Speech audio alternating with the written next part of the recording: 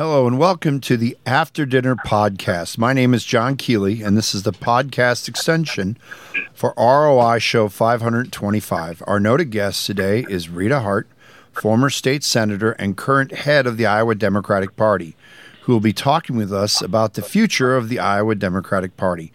The history buffs joining us today are Jay Swords and Ed Broders. Ed, why don't you start us off? Thanks, John. Rita, one of the things as a citizen that I've always found frustrating about political campaigns for a really long time is that they're woefully short on statistics. And I guess specifically I'll mention a couple of things. The administrative costs for Social Security, Medicare, and Medicaid are less than 3%. But I don't hear anybody saying that out loud during a campaign. And another one is about health care, where we spend in this country on health care twice as much as whoever else is in second place. Is it time to put a little meat on some of these campaign ads? Yeah, well, that's really an interesting question. It's because not everybody is believing that people react as well to actual data as they do to emotion, right? Yeah. You know, I think that it's clear that media folks, people who are in this industry, they talk about how to move the needle, you got to appeal to people's emotions. And that's why you see so many of these ads that feed on fear, that feed on anger, that sometimes use humor, not nearly enough, because that's what I think a lot of producers of this type of commercial political messaging would say is what you need to do in those ads is to appeal to people's emotions. And so I do think that there are a lot of people that are able to dismiss that as exact what it is, that, they're trying to appeal to my fear, right? And they push that aside. Where are the facts? But I think that answers your question, that is why you don't see the statistics nearly as much as you see these other methods of getting people to be convinced and moved one way or another. But I do think those statistics that you pointed out are, they're very to the point, right? But people often don't listen to the facts. They just don't. Jay. So I'm going to follow up on Ed's question there, and because I've heard both at the local and state level and also at the national level that one of the problems at least Midwestern Democrats have is that they suffer from Midwest nice syndrome. We're just too nice. We don't play the attack ad game very well. We don't play the emotional button push very well. And at the moment, we're being out emotioned. That's ultimately the issue, is that we're just not willing to get down and dirty and make some of those accusations. Is that a fair assessment? And if so, what can you do about it? And if not, even more so, what can you do about it? How do you counter that, knowing that emotion sells at the ballot box? Yeah, that's why these media companies are, they make a lot of money for doing what they do, right? Because it is a trek. It's not easy. And I'm here to tell you that I've seen a lot of not Iowa nice commercials here in the state. I think we've had our share of them.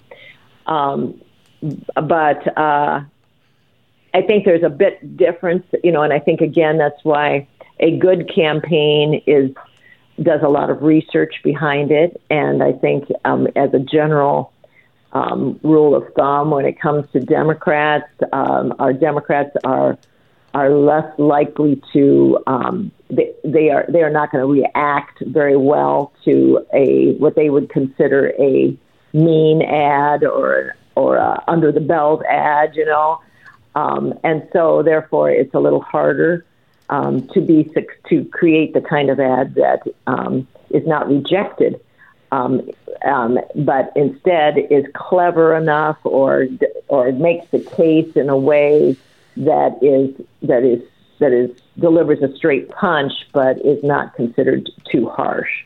So yeah, I think that's why it's not easy, and that's why not everyone's successful at it. Rita, in Scott County, if I recall, in the 2022 election, one of the things that I hate to say flogged the Democrats was that there was a substantial increase in newly registered Republicans over Democrats. And that definitely hurt at the ballot box. Having said that, though, what can be done to get independents to possibly start signing up with the Democrats, or to at least have issues that could possibly side with us in 24? Because, of course, in 22, as bad as it was, and it was not good by any means, it was also an off-year election.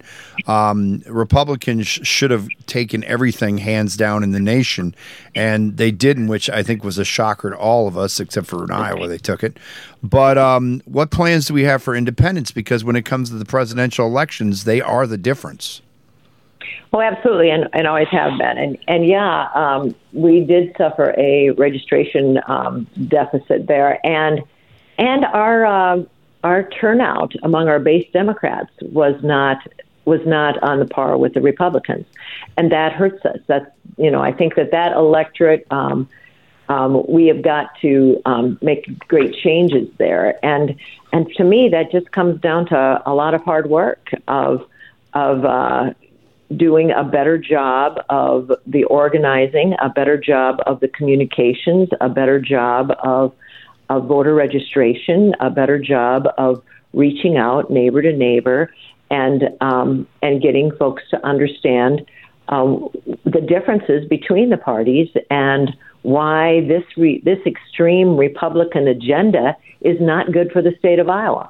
I think we have a great case to make.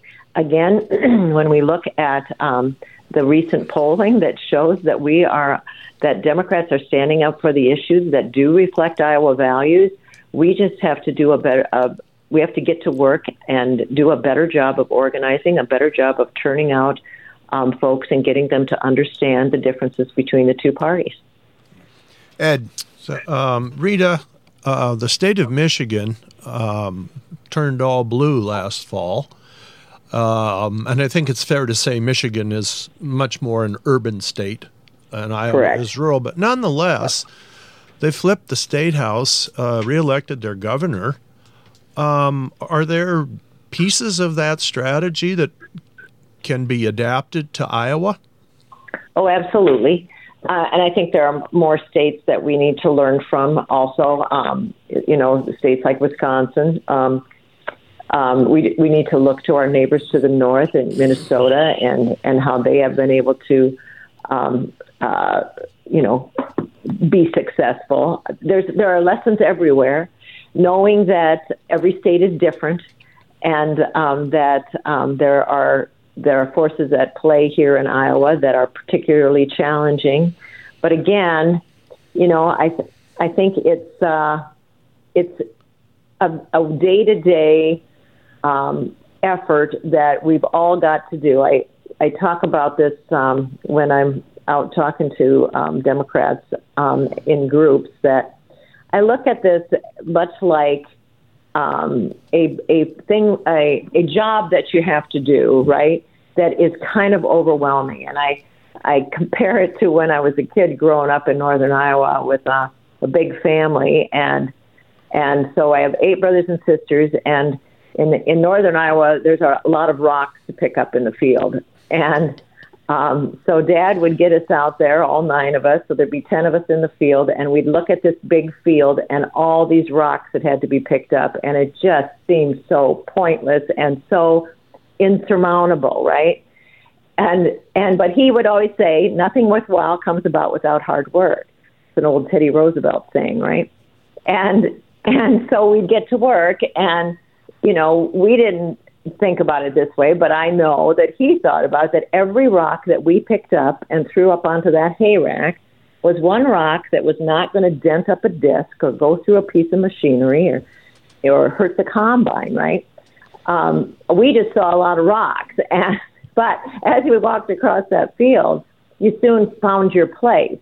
You found your spot, as in you left the smaller rocks for the littler kids, and you left the bigger rocks for the kids who could handle them better, and you picked up the rocks that you could handle, and you worked as fast as you could, and you took it one rock at a time. And then when you got to the end of the field, Dad always would turn us around and say, take a look. And you could see the difference. And that's what helped you to make the next round, right?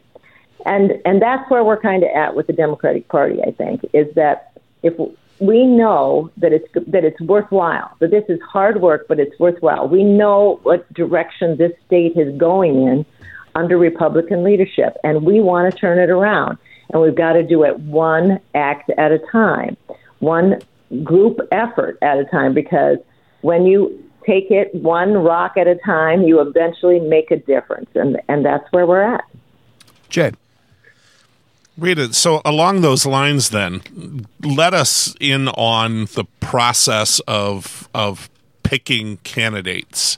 Everybody talks about you've got to have great candidates and they've got to be able to do the work and blah, blah, blah. But I don't know that most people who are not heavily involved in the politics in the state understand how the candidate recruitment process works. So can you give us a sense from a state level, how do you make sure that you have good candidates? Yeah, well, first of all, I think that a good candidate is a candidate that really reflects the community in which they live. And that's why we get, kind of upset sometimes when we know that there are candidates who've moved into the district for the direct purpose of running for an office. They're not reflective of that district, of that community. So that's first and foremost. And then they have to be willing to roll up their sleeves and go to work and have that kind of work ethic that it takes to be successful, because it's not easy. It's not easy to run for office, particularly these days, and there's so many different things about it that a lot of people are not prepared to do. But it's more than just the candidate, I want to point out. I mean, yes, we have to have good candidates who are reflective of their community, who have their priorities straight, who are going into this for the purpose of public service, not because they think this is going to be personally great for them, right? It has to be, those are the kinds of candidates, not only that win elections, but actually do the state some good when they get put into power.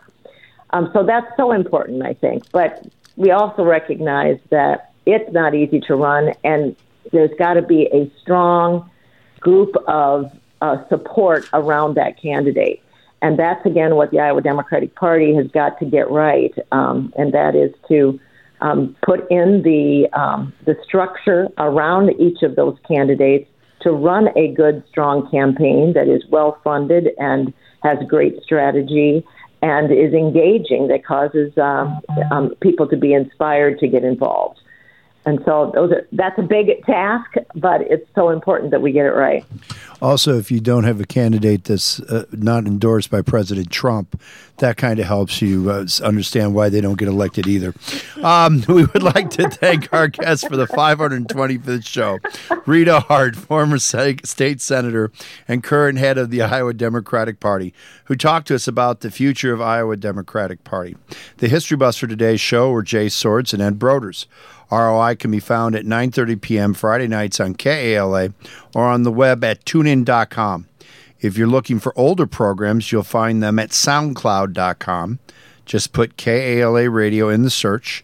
Click on the first icon and scroll down to find nearly a decade of ROI shows. And you can also find ROI on your favorite streaming platforms. ROI is recorded at station KALA, St. Ambrose University.